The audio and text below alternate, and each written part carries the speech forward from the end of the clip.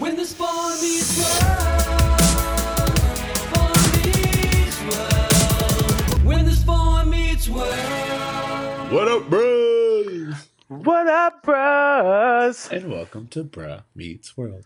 When it's Bro Meets World. Your Boy Meets World fan cast. Welcome to episode 31. I'm Siege. And I'm Tony Curtis, ladies and gentlemen. In the building. Timothy Curtis. What's the haps, bro? What's happening? I was gonna ask you the same thing. I'm actually in a pretty good place. Oh my god! So it's so funny that we're recording this episode after I went to a concert last night because I realized that I am old. Yeah, concerts are very much a young people's game. Not only was this a concert, it was kind of like a rave, like Dayglow party thing. And yeah, that's even more. That ages me out way quicker. I feel. So here's the thing: I go there. It's an 18 and up party and gig or whatever. But it's a paint party. I'm like, this will be fun. And when we get there, I'm like, I'm clearly not going to go when doors open because I'm not smart enough to know that. But I forget that the big event, like the paint party itself, probably isn't going to go until midnight, and we got there at like 10:30, so it's an hour and a half of like being in a room of sweaty people, some of which can't drink. I'm currently not drinking, and it was just like, oh wow, I am way too old to be here. Sure, yeah. And you know what? I know this. Go ahead. Oh, go ahead. No, I was just gonna say, and then when like the paint actually did come, like there was mosh pits, and like all, I was just like, oh yeah, I'm too old for this. I want to go home. I noticed myself feeling that way about concerts in my early 20s. Like, I'm feeling like I'm too old for this. Especially, like, those concerts. I don't know if you remember ever going to concerts at, like, House of Blues. Yeah, I've been like standing room only concerts. I'm too old for that. It's hilarious how, like, we're at the place now where I saw something like a meme where someone's like, my enjoyment of an event is directly related to if I'm able to sit down. Yeah. Am I able to sit down? Can I see? Because I'm paying this money. If I'm having this tall person standing in front of me, I'm not digging this. Yeah. Also, too, you better show up on time. There better not be these long like pauses between one band and the next band. Like, you guys better figure this out. Do you know those people who are still mad that Lauryn Hill doesn't show up to her concerts on time? Dude, that's why I don't buy Lauryn Hill tickets. I never buy Lauryn Hill tickets. We've talked about this. I love Lauryn Hill. I think she's one of the greatest musicians. Like, even from just the one album, she's brilliant. I will never pay to see Lauryn Hill because I know that there's a like 20 to 60% chance that she's not going to show up to this thing. Exactly. So that's my whole thing. It was just really funny. Okay, that math doesn't work out. It's a 60 to 40% chance. If I was surprised with the Lauryn Hill concert, I would totally love it. But you're right. Or if someone like bought tickets for me to go, if I went to like go see like Dave Chappelle and he's like, ladies and gentlemen, also Lauryn Hill, that's what I'd want to see. That's the scenario. I want to be surprised by Lauryn Hill. I don't want to be surprised by her not showing up. Well, it wouldn't be a surprise. No. Okay, so before we get into this episode, though, which I mean has to deal with the band and all this other stuff, I wanted to do a little morning announcements. That's basically just us reading the letters that came in, or if there's like any news or anything like that. We need morning announcements. What'd you say? We need a morning announcements jingle. Bing. A little. Right. Oh God, that thing from Grease where she does the telephone. Yeah. That's NBC, but that is NBC. I'm raised by television, guys. Exactly. Speaking of which, so we did get an email from one of our listeners, and I've been talking about doing emails forever.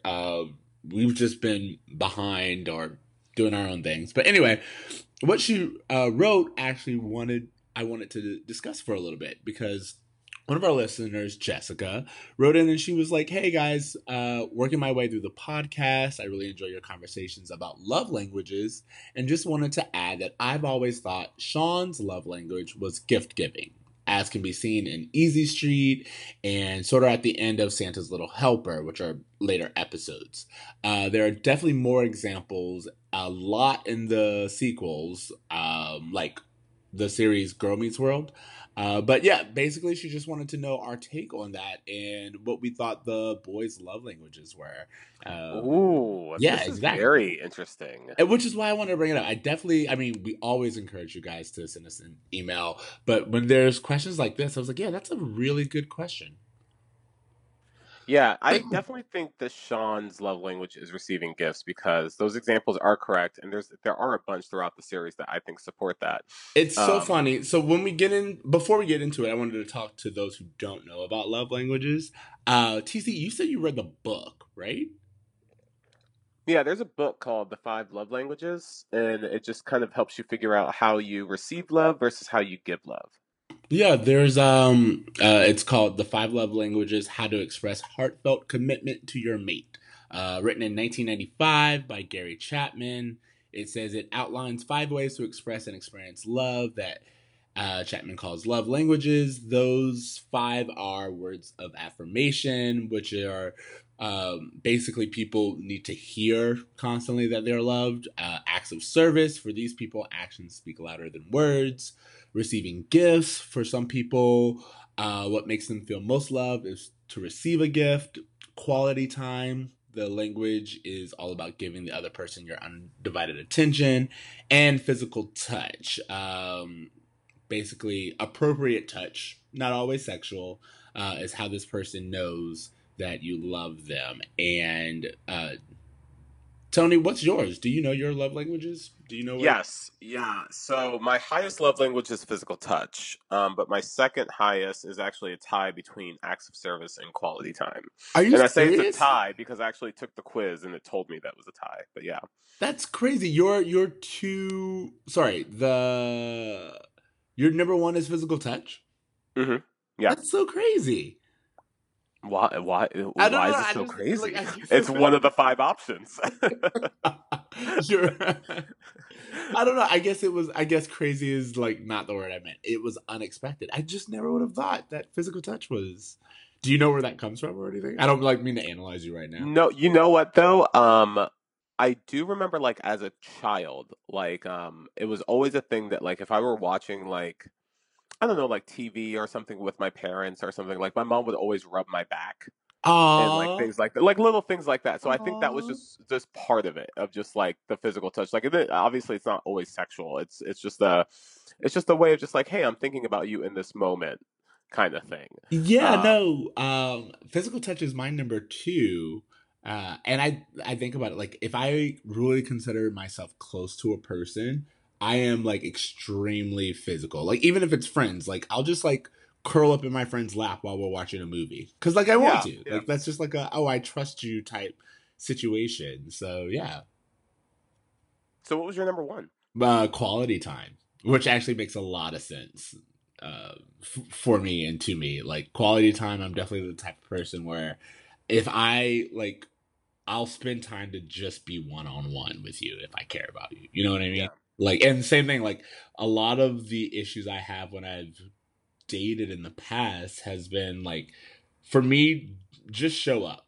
You know, it's like you can do everything else and that's great and that's fine, but like I need you to show up because I can do just about anything else, you know. Like Exactly. the receiving gifts, I was like I can buy my own stuff and I don't need you to like do it. Receiving gifts was my lowest one. That's the thing I cared the Same. least about. Yeah, absolutely. But all right, so like to go back to the question though, you think you think that Sean's is gift giving or receiving? I think it is because I think in Sean's world, whenever he did get a gift, it was a very big deal. Whenever he got a gift, someone had to work really hard for it. Someone had to make a sacrifice for that gift. Someone had to be really unselfish for him to get that gift. So I think for him, gift giving is a little bit different than someone like Corey, who maybe never had to really think twice about gifts and if he was going to get one for his birthday or anything That's a like that. really good point. See, I kind of saw Sean's as quality time as well. And I think it's because Sean really does, or at least the ones that we see him interact with, most importantly, Corey, he's just kind of like down to be with Corey. You know what I mean? It's just like, as long as he's there, it's like showing another one. It was like showing up, or like, did you come? I think back to the Cherry Bomb episode when like Corey came. You know what I mean? Like that was like important to him. Yeah, totally. I mean, You I can think have more that than one. It's sure. And I think that quality time's definitely there. I think for Sean, the most important thing is the people in his life and the people he trusts, Corey specifically. But I also think that he's not like if Corey wanted to spend the weekend with Topanga, I don't feel that Sean would give him a hard time about it either. I don't think that Sean would feel like his love was lacking with Corey because Corey maybe got busy with Topanga for a week or so. So that's why I don't think it's his highest one, but it's definitely up there. Yeah, you know what? I would agree with that. I definitely would agree with that. I put Corey's as words of affirmation. Yeah, I think so. Yeah, I think because he Corey's just like extremely insecure, and he like needs to hear constantly that, like again, it's that thing where I feel Sean's constantly reaffirming to Corey, and Sean even knows that sometimes Corey just needs to hear it. You know what I mean? I feel like that's a great segue into this episode and the next one Yeah, because very they much. all center on Corey's insecurities. Yeah, very much so. So you want to get into it? Yeah, dude, let's dive in. All right, let's do the tell me about it. Tell me about it. Okay, so our tell me about it. The 7th grade dance is around the corner, and Corey, not wanting to ask his usual fallback, Topanga, is searching for a new girl to go with, but is constantly being turned down. That is until a senior asks Corey and Sean to watch their band equipment, and 2 female classmates assume the equipment belongs to them. Seeing an opportunity, Sean encourages Corey to pretend to be in a band to get girls. At first, the boys just try to look the part, but soon the story takes on a life of its own, resulting in the boys holding auditions for big members, and suddenly their fake band is headlining the school dance. The boys continue the charade all the way up to showtime, and since they can't play instruments, put on a terrible performance that even Feeney mocks. But their performance does have one fan, Topanga. Meanwhile, Alan tries to relive his youth with a reunion of his former band, The Tongues. So, first impressions, first thoughts, where are you at? Alan's band's name is The Tongues. I was waiting for that. Can we just have a moment to just discuss that for... First of all, man. I want to say, great band name. I think The Tongues is like, it's perfect for like the era I'm thinking Alan did all of this in, and I think The Tongues is a really good band name. Yeah, I mean, it's it is what it is. I do like how like Amy was all you did it for the girls. He was like, no, I didn't. And she was like, and what was your band name? He was like, The Tongues. And I was like, okay, yeah, that was exactly I mean, what... Go for it. We're definitely going to dive into this a little bit more, but Alan, we learn a lot about him in this episode. Oh, yeah. We learn a lot about where he is in his current insecurities. Yep. We also learn about Alan, teenage Alan, I'm assuming, who was what I can assume an asshole.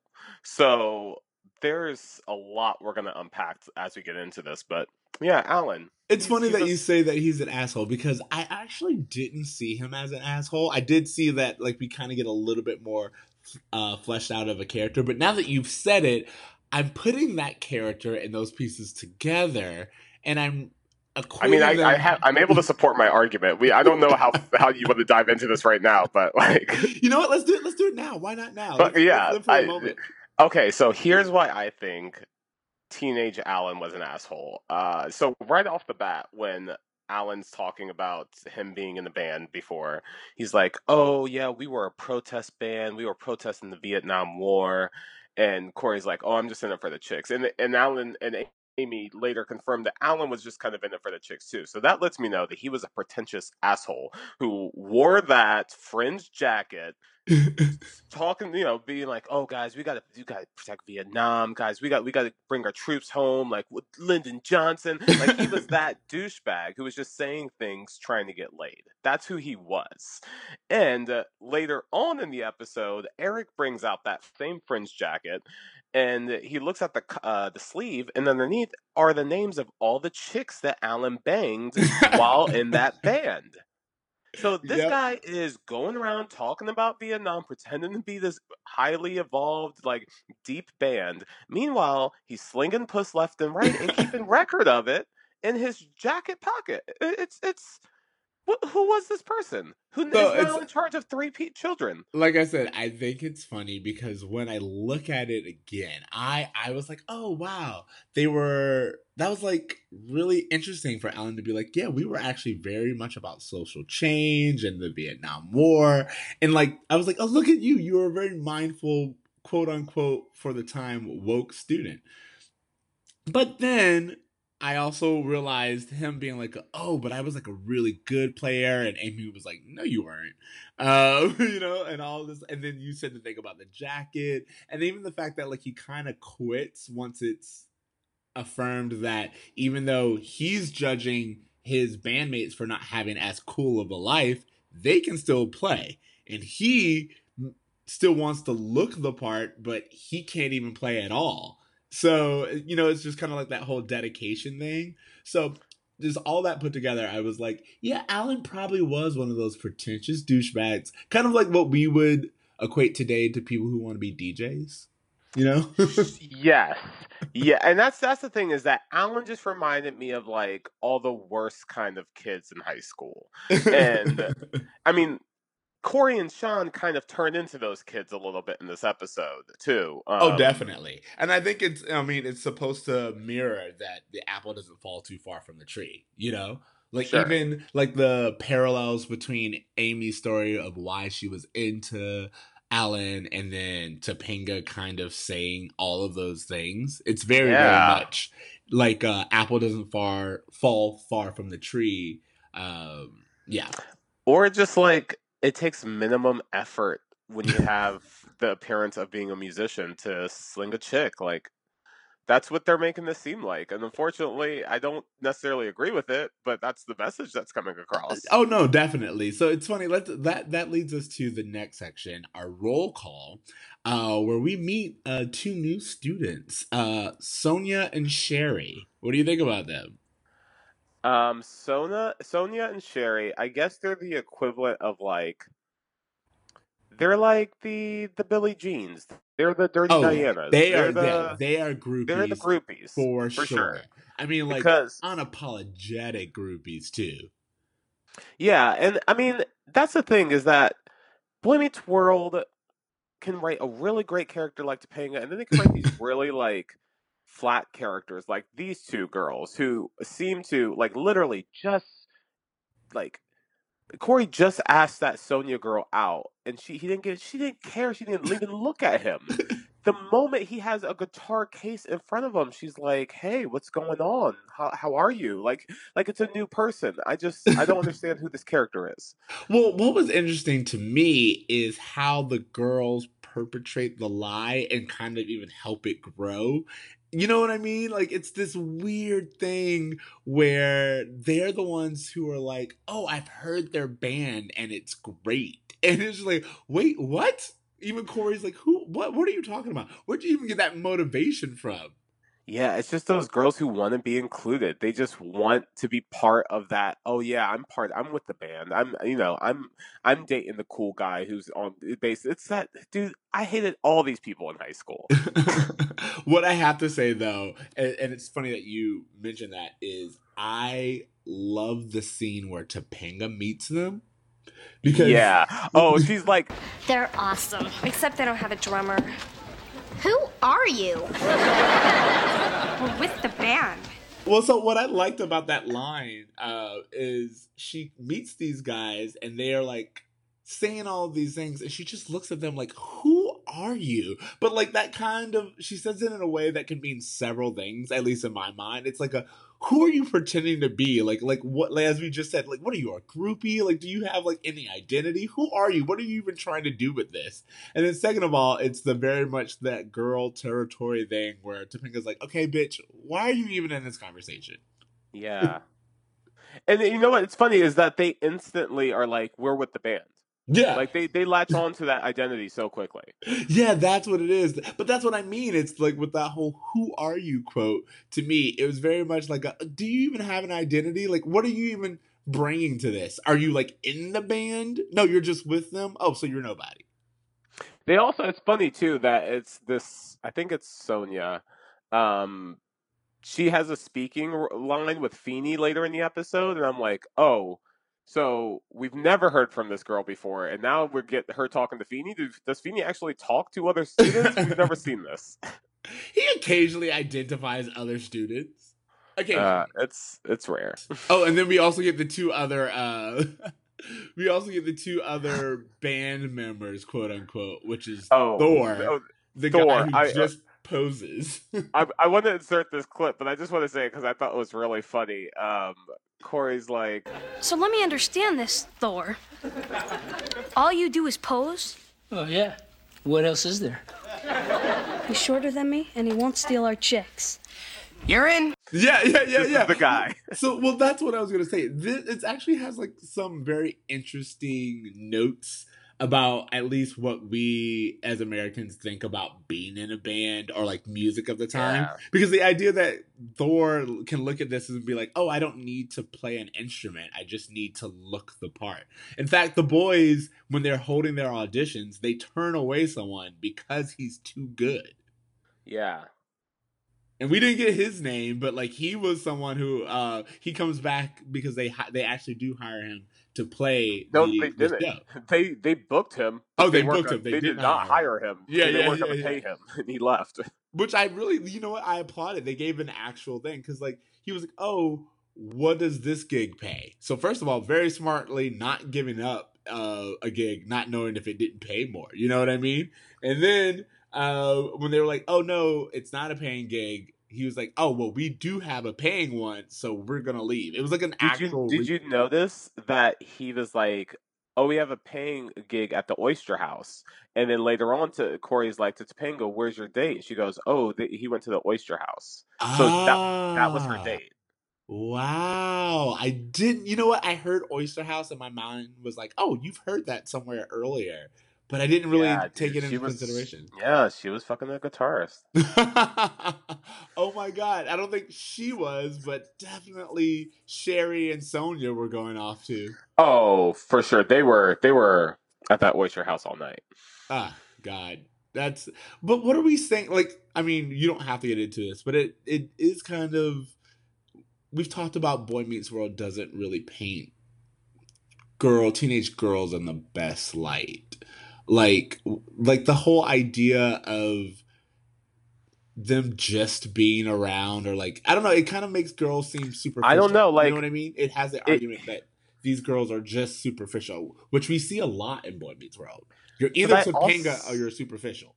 Yeah, but I also just remember girls in high school that, like, when they saw a dude with a guitar, they got goo-goo eyes. Like, I don't know. Like, I think there's truth to it, which is why it's a stereotype, unfortunately.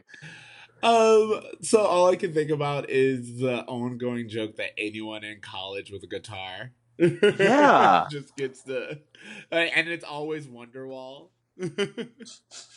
Gosh, it's Wonderwall, or for our generation, unfortunately, it was like a Dashboard Confessional song, or some kind of like John Mayer, daughter. I was thinking Jason Mraz, John Mayer. It's those like little. I can't think of any right now, but they wouldn't know the chords; they would know the tabs. Did you ever try to be in a? I was going to ask you this, if you ever thought, were you ever in a band? Oh, no. Okay, so I was never in a band, technically, but I was in a rap group freshman year called The Muppets. Oh, God. I just so many comments, but continue. It's The Muppets. D-A... nickname. DA, yeah. Yeah. So what was going on that Dub was like the big name? I don't know, but we were Dub Muppets with a Z, and we had our hit single Waka Waka. I hate you so much. I don't mean to sidetrack too far, but can I give you a small taste of Waka Waka real fast? Go, of course.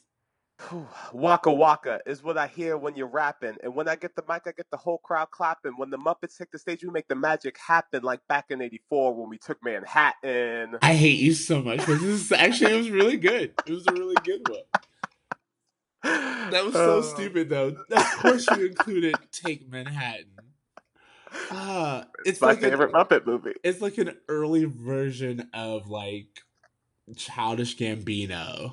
Like that, you know what? I'll take that compliment. Yeah, I'll take that compliment. But yeah, that's as far as I got as far as being in a band because I couldn't play any instruments. And at the time, this was before when not playing instruments like Corey and Sean actually played a factor in whether or not you could be a famous musician. I feel like had I grown up now, where all I needed was a computer and, auto-tune. You probably totally could. You could be killing it as a YouTube sensation. The Muppets could be a worldwide sensation by now. Oh my god. I will say, like, I do love, like, that whole thing where people are like, that's a great band name. There are, like, just several ones that are, like, really cool band names. Although, what do you think about Did you think The Exits was a good name? I didn't think it was. No, I think the whole joke is to say that, like, The Exits isn't a good name. But I'm saying that, like, there was this game, or there's, like, this, it's not like this visual joke where Corey's looking around and he sees, like, Blood Drive, Sex Ed, Exits. So he chooses the most boring of the three. Blood Drive is also pretty cool. Yeah, Blood Drive I think is a cool name, I guess. Yeah, no, that's what I'm saying. There's like that game where you're like, oh, that would make a really good band name. Yeah. Like, oh god, there was one the other day, and a friend of mine, we were like, that's a really good band name. Damn it.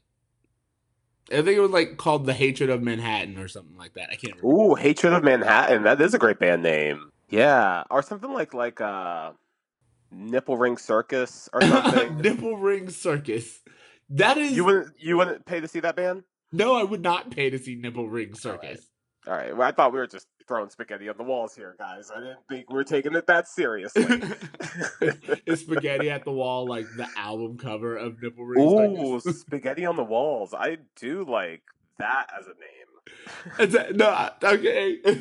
To me, that's like an album. That's someone's first LP or something like that. That is. That's the first LP. Okay. But yeah, I don't know. I was never in a band or anything like that, but hold on. I before we get too far along, we skipped the black kid, and I want to make sure we talk about him. Flip. Who also does nothing. Oh yeah, absolutely nothing. I kind of like Flip and Thor's camaraderie. That like when things get too high, they're like, "Yo, I barely know these kids. I'm not invested in this." I really liked that they just like uniformly bailed. Yeah. Okay, just real fast. When Flip is auditioning, again, he's not playing an instrument. He's posing with a guitar. Uh-huh. And Corey says, well, you gotta have a guy like that in the band. What do you think he was referring to? So I thought he was referring to Flip's showmanship. Flip has on a Napoleon-style jacket. It is like one of those like Michael Jackson like at the grocery store jackets. Exactly. He has one of those jackets on. He has like the little half hair banged head for a black kid at that. You know what I mean? It's just they were like twists. I thought they were twists. Exactly. I mean, they could be twists, but it's very crisscross. It was very crisscross. I will say that. Yeah, exactly. Or like, I guess now it's what's inspired by like people like Lil Yachty and stuff, right? Don't they kind of do that? But I don't want to comment on them. So, I don't want to sound like an old fart by commenting on them. Oh, I have no problem. I understand that music is not for me anymore, and I can completely feel comfortable in that area. Yeah, that's just Control-Alt-Delete that from my library.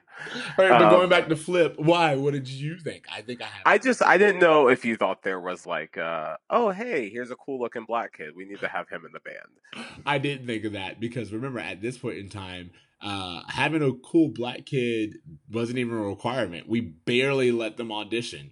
It's not like he was like trying to do a Boys to Men group.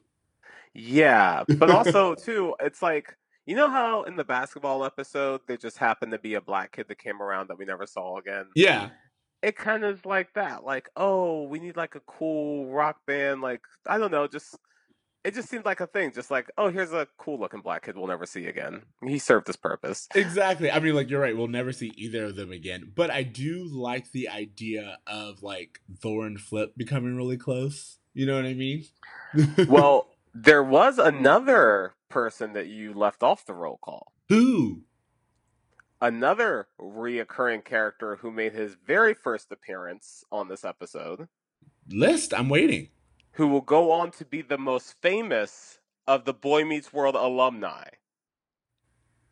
Oh, so the reason why I did not include him on the roll call was more so because he does not have a name. He doesn't have a name. It's a cameo. However, in the opening scene, when they're at Chubby's, the guitar player that hands Corey and Sean the instrument cases to hold is played by Adam Scott. Exactly. Now, Adam Scott just plays a small character here, but he will later on go on to play Harley's replacement, Griff, and that will be a reoccurring role for him. So we definitely will see him again. And like I said, he is the most famous of the alumni. That is actually, you know what? This is why you're here, because I completely did not even make the connection of Adam Scott and Griff. I didn't. Oh, yeah. Yeah. I mean, what I'm saying is, like, it did not even slightly occur in my mind because I just saw it as a cameo spot, but damn, that's accurate. That even works in, like, the if we continue that, like, fan theory. He still goes to this school, so it makes sense.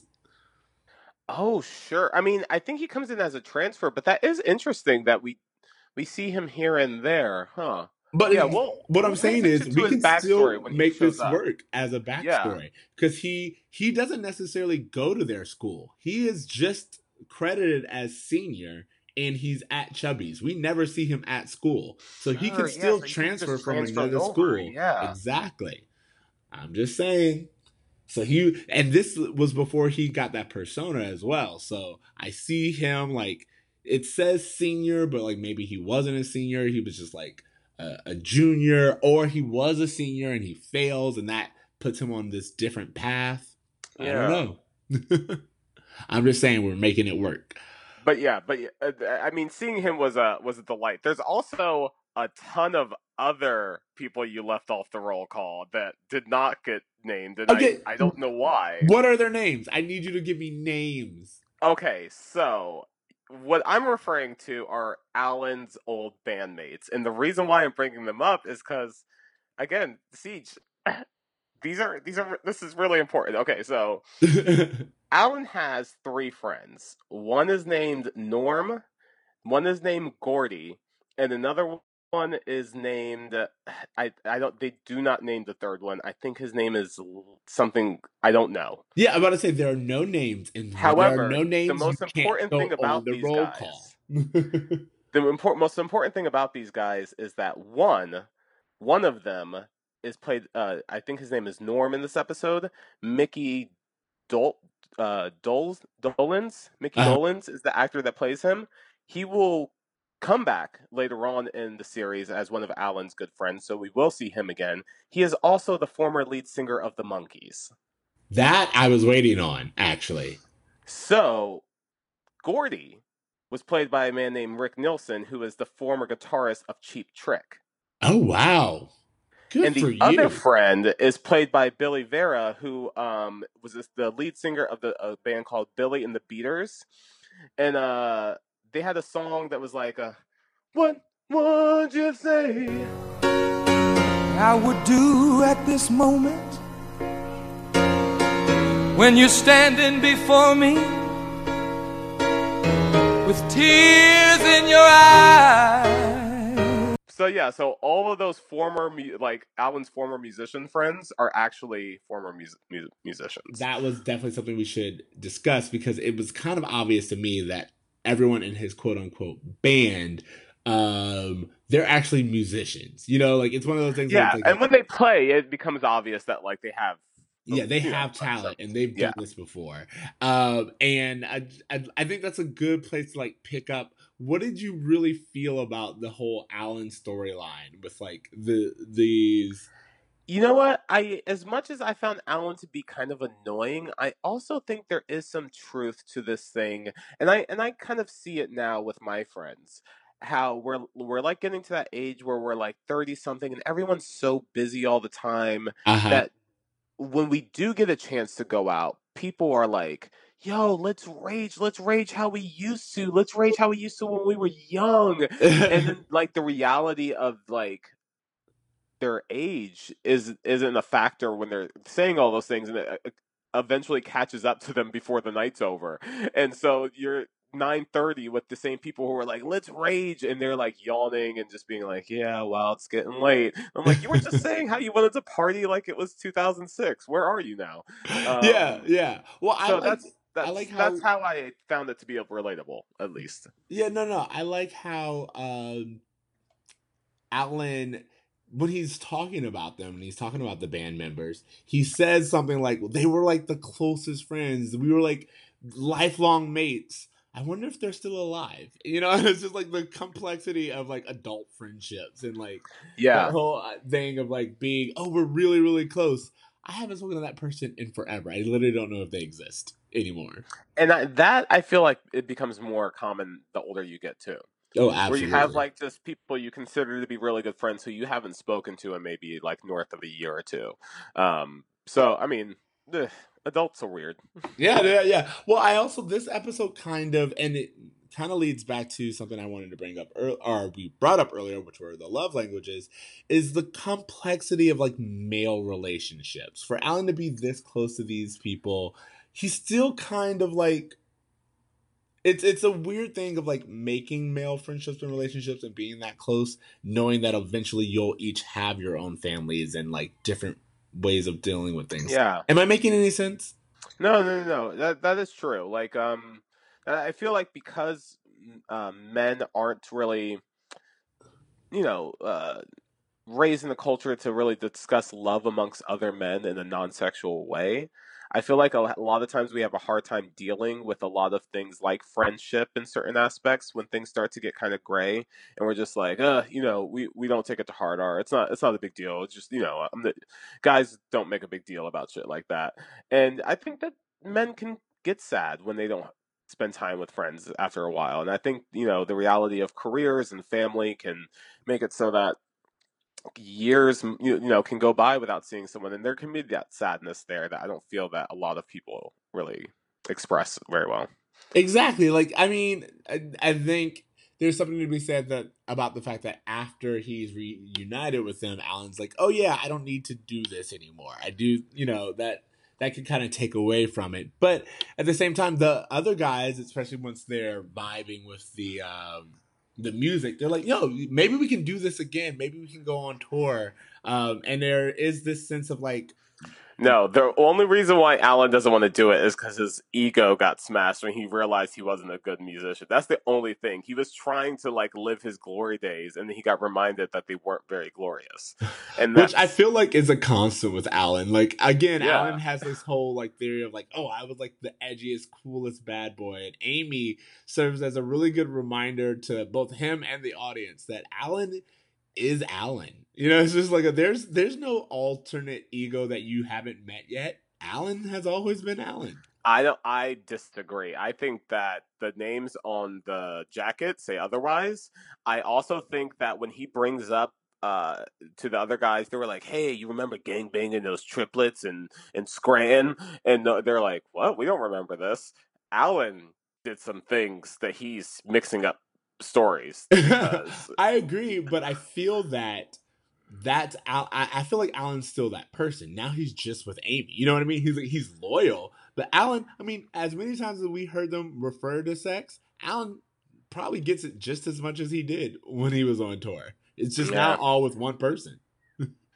Yeah, I guess it always kind of makes me sad too when you have. I've seen kind of similar storylines about men getting really excited about their old friendships and when they were younger and things like that. And Amy is kind of such a secondary thought in this episode, and like there's none of that. Alan doesn't make an effort at all to not make her feel like he's not bored in their relationship or with her. And I just thought that was kind of a little selfish of him, maybe. I mean, very, very much Alan. But like, what do you think about? And I really liked the idea that Amy is kind of. It's one of those. She's so yes dear in this episode. I hate it. I don't know if she's yes dear, or to me, I think it's just more of a she's. I still see Amy as like the mature one who understands that this is something Alan needs to get out of his system. You know what I mean? Like even when they start playing again, she goes, "This better not be to meet girls." It's kind of like in a tongue-in-cheek way of being like all right, mister, relive your high school days type. I don't disagree. I think that Corey and Alan don't deserve these. Oh yeah, of course they don't. Speaking of don't deserve, let's talk about Corey and Topanga. Oh, dude, I kind of like. At one point, like Sean's like, "Why don't you just ask Topanga?" I could, but that would show no personal growth if I simply asked the girl I've always asked ever since we were 5. So when you gonna ask her? I figure tomorrow. Unless by some magic, girls suddenly start to notice me. It's interesting, and this is why I wanted to bring it up, because I do not like the framing of Corey and Topanga in this episode. Mostly because it shows Topanga as like this willing, waiting person, doting woman, and Corey as this oblivious, selfish person who kind of sees her as an afterthought. I mean, which again, I think is very true to teenage boys at that time, but it's just like, it's really hard to see, especially with a couple that you grow to love and respect so much. You know what I mean? I am having a small issue with Topanga, and that's, for me, is that she's becoming too perfect, too understanding, too wise. And I think, I don't know. I feel like Corey gets a lot of second and third and fourth chances because she is so overly forgiving of him when he's just an asshole to her sometimes. Exactly. Well, that's kind of like what I wanted to talk about, because what he says is, I always ask her, she's a fallback, and that wouldn't show any personal growth of me. And I was like, wow, just like, damn.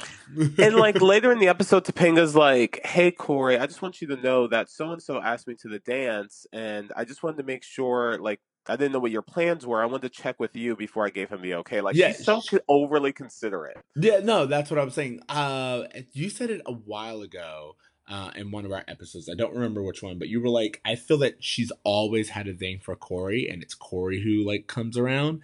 Yeah. And when I saw this episode, I was like, especially when she comes up to him, she's like, "Hey, Jeremy asked me out, and I said that I would wait to see what you're doing." I was like, oh, she like legit is giving Corey the chance. You know? I think no, she really likes Corey. And I think it's because she considers him to be so nice. And I think that's why whenever she senses that he's being fake, like with those girls in the band and everything, like she senses it and she can tell he's not being genuine, she always calls him out on it. And I think that's something that he appreciates as well about her, that she will call him out on bullshit. No, absolutely. I mean, like she's there for him again at the end of the episode. Even at the beginning when they're on stage and they're performing badly, she's up front just like, oh, you know, I haven't left yet. It's very easy to leave. Yeah. And then when everyone else is leaving, she's kind of like one of the when she stayed, I was like, oh yeah, they're really pushing this at this point, because exactly. The whole speech at the end, just everything, it was very adorable, but it's just like, oh, okay, so all systems are go on Corey and Topanga being together at this point. Exactly. At this point in time, they're definitely pushing for it, but it's also, as you said, he just doesn't deserve her at this point. No, you know, he she is doesn't. doing all the right things. She stayed even after you lied to everyone, performed terribly, and sang the name game on stage in front of the whole school. And then the name game. Yeah, there were so many dumb, like dumb jokes in this episode, and like I think a lot of the humor that we're gonna see is just, and when I say dumb, not that the jokes are dumb, but it's about the boys being dumb. Like, there's one sequence where they're like, "We have to come up with a plan." You know, that's so crazy. It just may work. What may work? The plan. I didn't tell you what it was. That way they can't get it out of me. Get what out of you? Nice try. It's so dumb, but that's the humor that we're getting, and I laugh every single time. Here's the thing. I will say, this level of Sean's stupidity, it's kind of like what we get later on with Eric. You know, like, if you were to replace older Eric with that same scene, it would make so much sense. That's the thing, is that the writer's room clearly has that humor tapped in. And what they do is, as Sean becomes more brooding, Eric becomes more goofy. Yeah. And that's where that twist happens. Because it is ridiculously how stupid he is in this scene, but I loved it just as much. Oh man. Hey, did you notice that I think, is this the 7th grade dance that Feeney was trying to cancel during their strike? Ooh, continuality. Me like it. Yeah, because I remember actually it's not too far away. I mean, it could be. Cancel that. Yeah, we're gonna cancel the 7th grade dance because we were like, oh, one class is gonna cancel it for the whole grade. Yeah, it was back in our protest episode. I'm glad to see that. A few weeks later we get a payoff. I like it. Oh, something else I wanted to say about it. Corey, a few things. One, Corey is actually really smooth when he's in the band, though. Oh, I noticed that too. Once he thinks he's cool, Corey is kind of cool. And that's kind of the sucky thing about it, is that we can all kind of relate to that. Like, once you get that boost in confidence, it's easier to stay there. But gosh, I feel like if he just paid attention to the people who give him that affirmation all the time, like, he would be fine. But he doesn't give a shit about the people who give it to him all the time. He wants it from strangers. Going right back to Topanga. And yeah. I mean, I think you're right. That's kind of one of Corey's biggest downfalls, is he does the same thing with Sean, but like, he ignores Sean and Topanga's advice when they're always like, look, dude, you have, like, as far as we're concerned, we're hanging out with the coolest guy. You know what I mean? Yeah, he just doesn't seem to get it. Like, he thinks that Corey and Sean and Topanga, at least later on, he believes them to be the coolest people. So I guess I just don't understand this whole thing of him feeling like he's so uncool when clearly his two best friends are the coolest people he knows. Exactly. So, you're like a summary of your surroundings. So at that point, it just makes sense that Corey is, in some level, kind of a cool kid. Not only is he hanging out with Sean and Topanga constantly, but I mean, let's be fair, this is a TV show, of course we're making leaps here, but he also is given so many chances by the school. You don't get to make this many fuck ups in one school and still, you know, people be willing to give you a chance. There's something about Corey that's redeeming. I mean, there's going to be other episodes that like in the season where the boys do ridiculous stuff that I'm like, how are they still at this school? And like, this obviously wasn't a thing I thought that they would get in trouble for, but I also felt like Jonathan was kind of reveling in this too. Okay. So before we get there, I do want to talk about, I literally screamed, oh God, when Turner walks around that corner holding that helmet in that hallway. Is that your turned on by Turner? Oh, turned on by Turner moment this episode was him just coming in, those jeans, that hair, that jacket, every time he makes that entrance. And they always make sure he's holding that helmet when he makes that entrance. Well, Corey even points it out. He's like, you know what, Mr. Turner? Me and you, we're a lot alike. Are we? Yeah, because you have this motorcycle helmet. People think you're cool. And I carry around this guitar case, and people think I'm cool, too. That is definitely one of the things that I thought was interesting. Corey's parallel or understanding of Mr. Turner using the motorcycle as his thing to get girls. You know what I mean? I mean, I'm sure there's some truth to that, but I mean, no, I would completely think so. The hair, the earring, the motorcycle, this is all part of Turner's I'm cool yet approachable choice. You know, it's like I'm a sensitive bad boy. That's Turner's whole spiel whenever he's out here, even when he's with the kids. It's kind of like this I'm sensitive but I'm a rebel. And he plays it like a damn fiddle, man. He plays it well. Yeah, I would go to that concert anytime. Literally, the concert could that's one where it's like the concert could literally just be Turner walking in with that helmet under his arm, and I'd be like, yes, yeah, front row tickets, please. VIP passes, man. Exactly, backstage, preferably.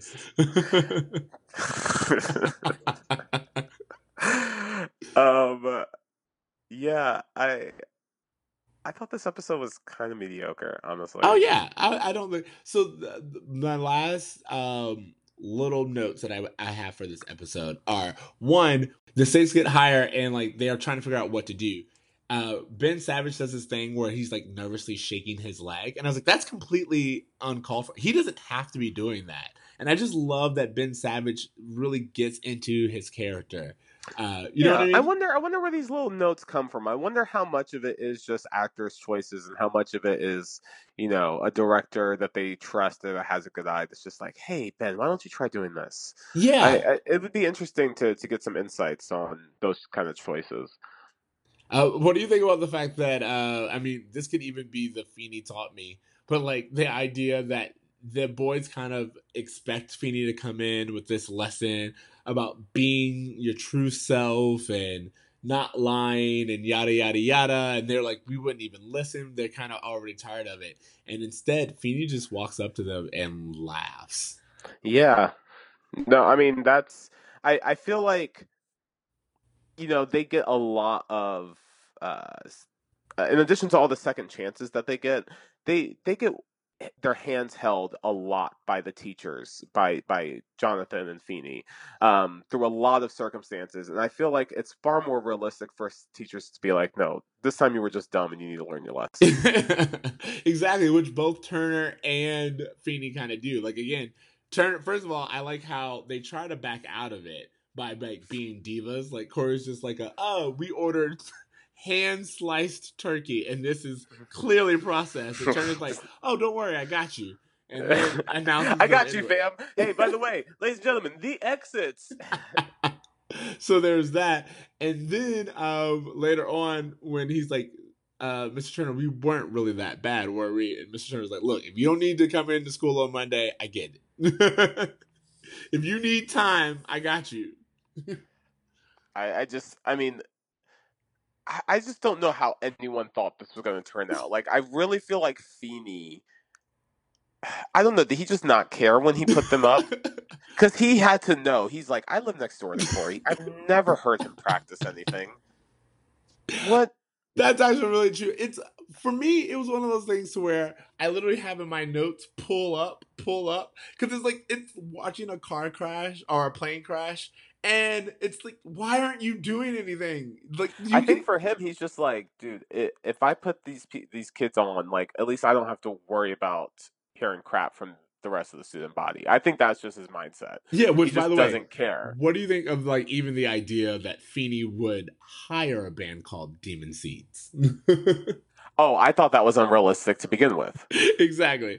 But also, who are Demon Seeds? We never hear anything of Demon Seeds. I feel like there's a joke there somewhere because I wrote note like Demon Seeds move out or Demon Seeds pull out or something like that, I think is what they say. Yeah. But again, going back to the boys, I thought it was really funny just the idea of them continuing to go along with this non-plan, even though it's like why wouldn't you just cancel? Well, I will say that Corey did think he had a backup when he was going to have the musicians actually play. I just think for him, he just doesn't ask those questions of just being like, "Hey, so what's?" But you know what? I also think it's super unrealistic for those guys to not know what this gig was going to pay before they showed up. I mean, the whole episode is kind of really unrealistic. It literally it jumps and leaps. The story itself just constantly, whenever you check back in with the band story, it goes from, oh yeah, we play instruments, to, oh yeah, we have other members, to, oh yeah, we're really good at what we play, and before you know it, they're headlining. So yeah, there were lots of leaps. Yeah, I don't really have. But, yeah, this episode was blah. Yeah. All right, let's wrap it up then. Any lessons? Any Feeny? That's the thing. I just really don't have a whole lot to say about this episode. Like, I just kind of like don't lie is the Feeny lesson. Like, I don't know. Like, get it in writing. I don't know. Yeah, I don't know what they were trying to. Although Corey did sign a contract, which was stupid. Again, I was like, for me, there's like so many moments where you could have pulled out. Yeah, I don't know. I don't know. All right. So, do you have a bruh moment at all? I guess, yeah, the only bruh moment I was trying to scrape out of the bottom of the barrel of this episode was, I guess, Alan's fear of mediocrity and how, like, I don't know, I feel like a lot of people who maybe had high expectations for themselves, like, there is this fear of just like, oh, well, I don't want to be another boring adult. And as I'm getting older, I'm seeing a lot of that, a lot more of like people not wanting to be considered boring adults. And I don't know, I just thought that was interesting. Yeah, no, I agree. My bruh moment comes from Alan too, surprisingly. But I think it's kind of something that speaks to us more now that we're getting older.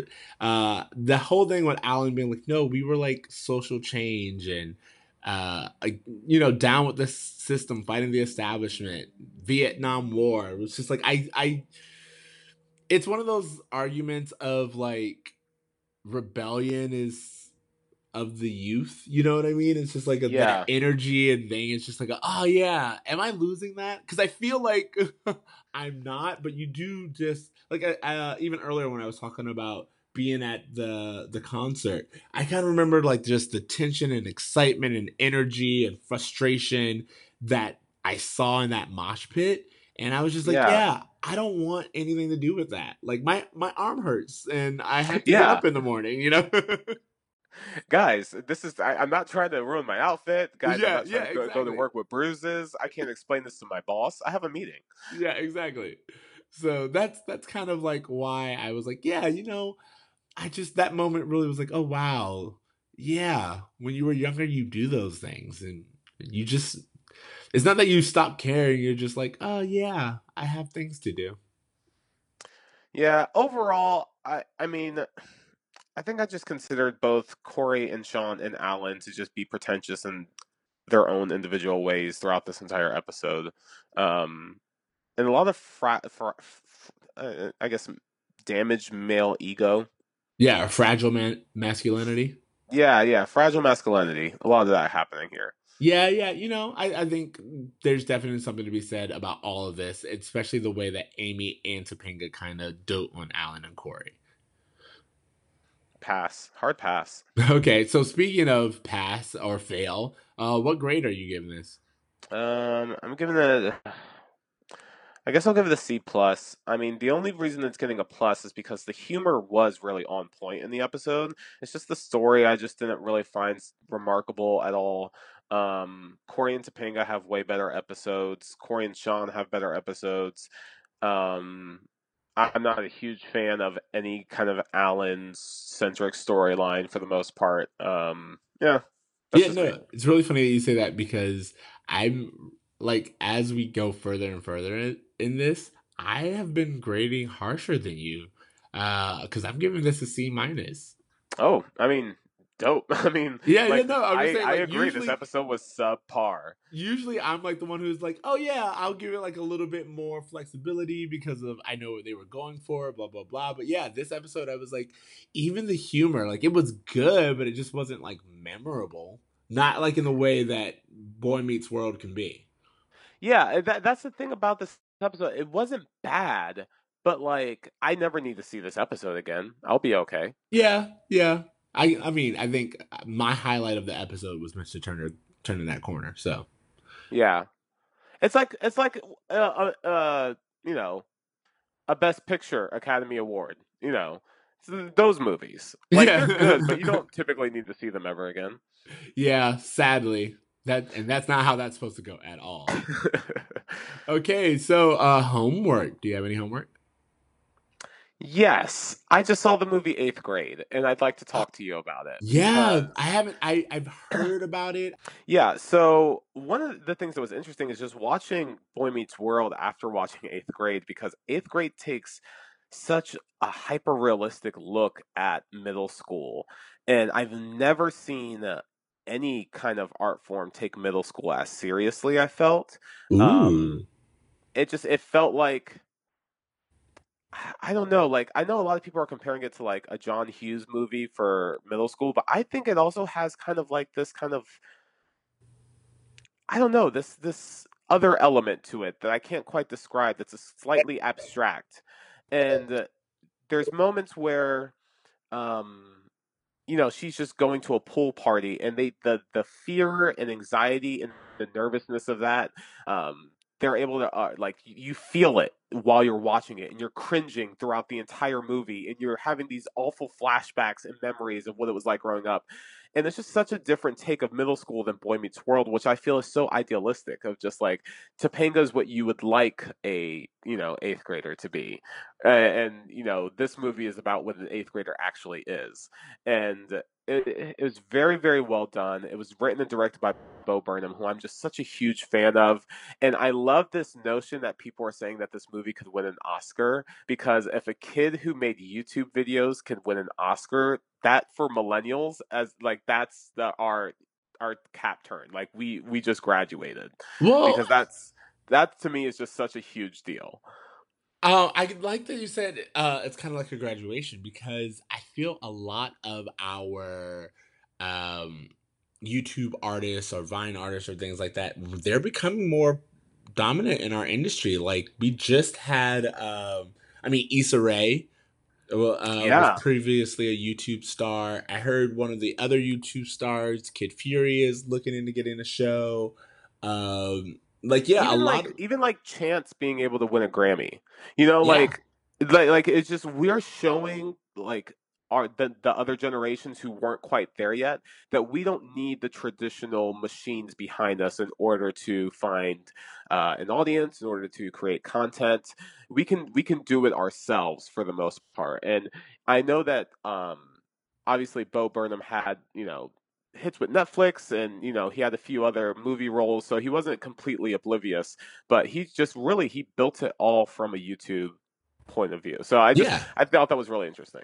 Well, yeah, no, I really like that, and thanks. I'll definitely check it out. Make sure our listeners check it out. So my homework, kind of to go back into this whole music theme we've had, or even art with your last movie. I have 2 podcasts that are about music that I really, really think you would enjoy. One is called Deja Vu. And what they do is it's sponsored by Spotify, and each episode they compare a modern artist with a legendary artist. So that's interesting. Yeah, they have very interesting ones, like they had like one where it's like, is Rihanna the new Madonna? They had another one which I really thought you would like the discussion on, which is Beyonce the new Michael? I have so many thoughts, but I guess I should wait. Exactly. Yeah. Listen to the podcast and then give me your thoughts, because I really think that you will like where it goes. I really think you will. But yeah, and they have arguments for and against. They show their very similarities. A lot of the times they look at someone and they're like, it's not just whether or not that person has like the same sound as whoever. Yeah, it's more just like how their career trajectories are. Yeah, their career trajectories, their discography, and sometimes even their lives. You know, it's just like or how did this person learn from the previous, who they're being. Sure. So I really think you will like that. Check it out. Deja Vu on Spotify. And then another podcast, it's called Switched on Pop. And what they do, which I also think you'd enjoy, is they analyze and kind of do music theory on different pop songs. Because I actually know one of the hosts, and he was saying that a lot of people just disregard pop music and, as not real art. But when they go through each songs and they break them down, you understand like classical references that they're doing, and modern song and why we're attracted to it. So I really, really think it's worth a listen. Oh, awesome! That's definitely worth checking out. All right, so yeah, those are our homework assignments. Do you have anything else? No. If you guys haven't seen this episode and you just listened to this podcast, don't worry. You don't need to see it. Yeah, all right. So on that, let's close it out. Thank you for listening to Bruh Meets World. Remember, you can find us on Spotify, iTunes, Stitcher. Leave us a rating, send us an email, do all the things that you need to do. And if you're going to do it, it's at Bruh Meets World. You can find me on Twitter. That's Extra Siege. That's XTRACEEJ. TC? You can find me at @ABraverMe on Instagram. You guys, I know you guys have been clamoring for me to update Anna Kendrick retweets on my Twitter. So don't worry, the Twitter has been updated at Anna Kendrick RT, where you can get all of Anna Kendrick's tweets retweeted by yours truly. Okay, I think that's pretty much it, right? We're just wrapping up. So, I just want to formally announce that the Muppets will be reuniting in 2020. So keep your ears so now you to the ground keep on that promise. And when someone comes up, do you even speak to them anymore? Are they even alive? You know what? Don't worry, I'm gonna find out. Okay, so while he's doing that, I want you guys to remember to dream, try, and do good. Do good. All right, later, bruhs. Later, bruh.